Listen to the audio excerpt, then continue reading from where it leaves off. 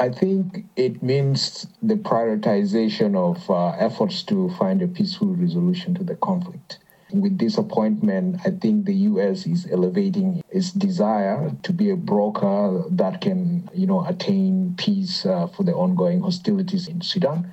And more importantly, the appointment of someone who's solely dedicated to pursuing negotiations with the stakeholders in the Sudanese conflict. That means the possibility of, stemming the humanitarian disaster that is unfolding in Sudan right now is lessened a bit, that the possibility of getting food aid and helping destitute people, that chance is now more pronounced than it was yesterday without the envoy's appointment.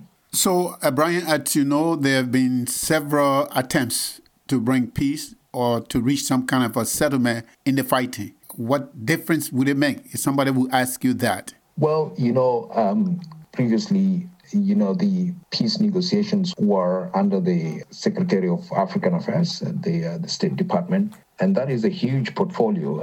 That person holds a huge portfolio involving many countries in Africa. And there was no one solely dedicated to working with the parties to the conflict in Sudan. This appointment, not to denigrate or not to say that what previous efforts were not good, but having one person solely dedicated 100% to pursuing peace and talking to the conflicts in South Sudan makes a lot more difference than someone who is not dedicated completely to it because of other priorities on their plate. This prioritization of placing one person at the center to be in charge of negotiations, to be in charge of talks and outreach to stakeholders in the Sudanese conflict, I think makes a big difference. Comment on what I'm just reading.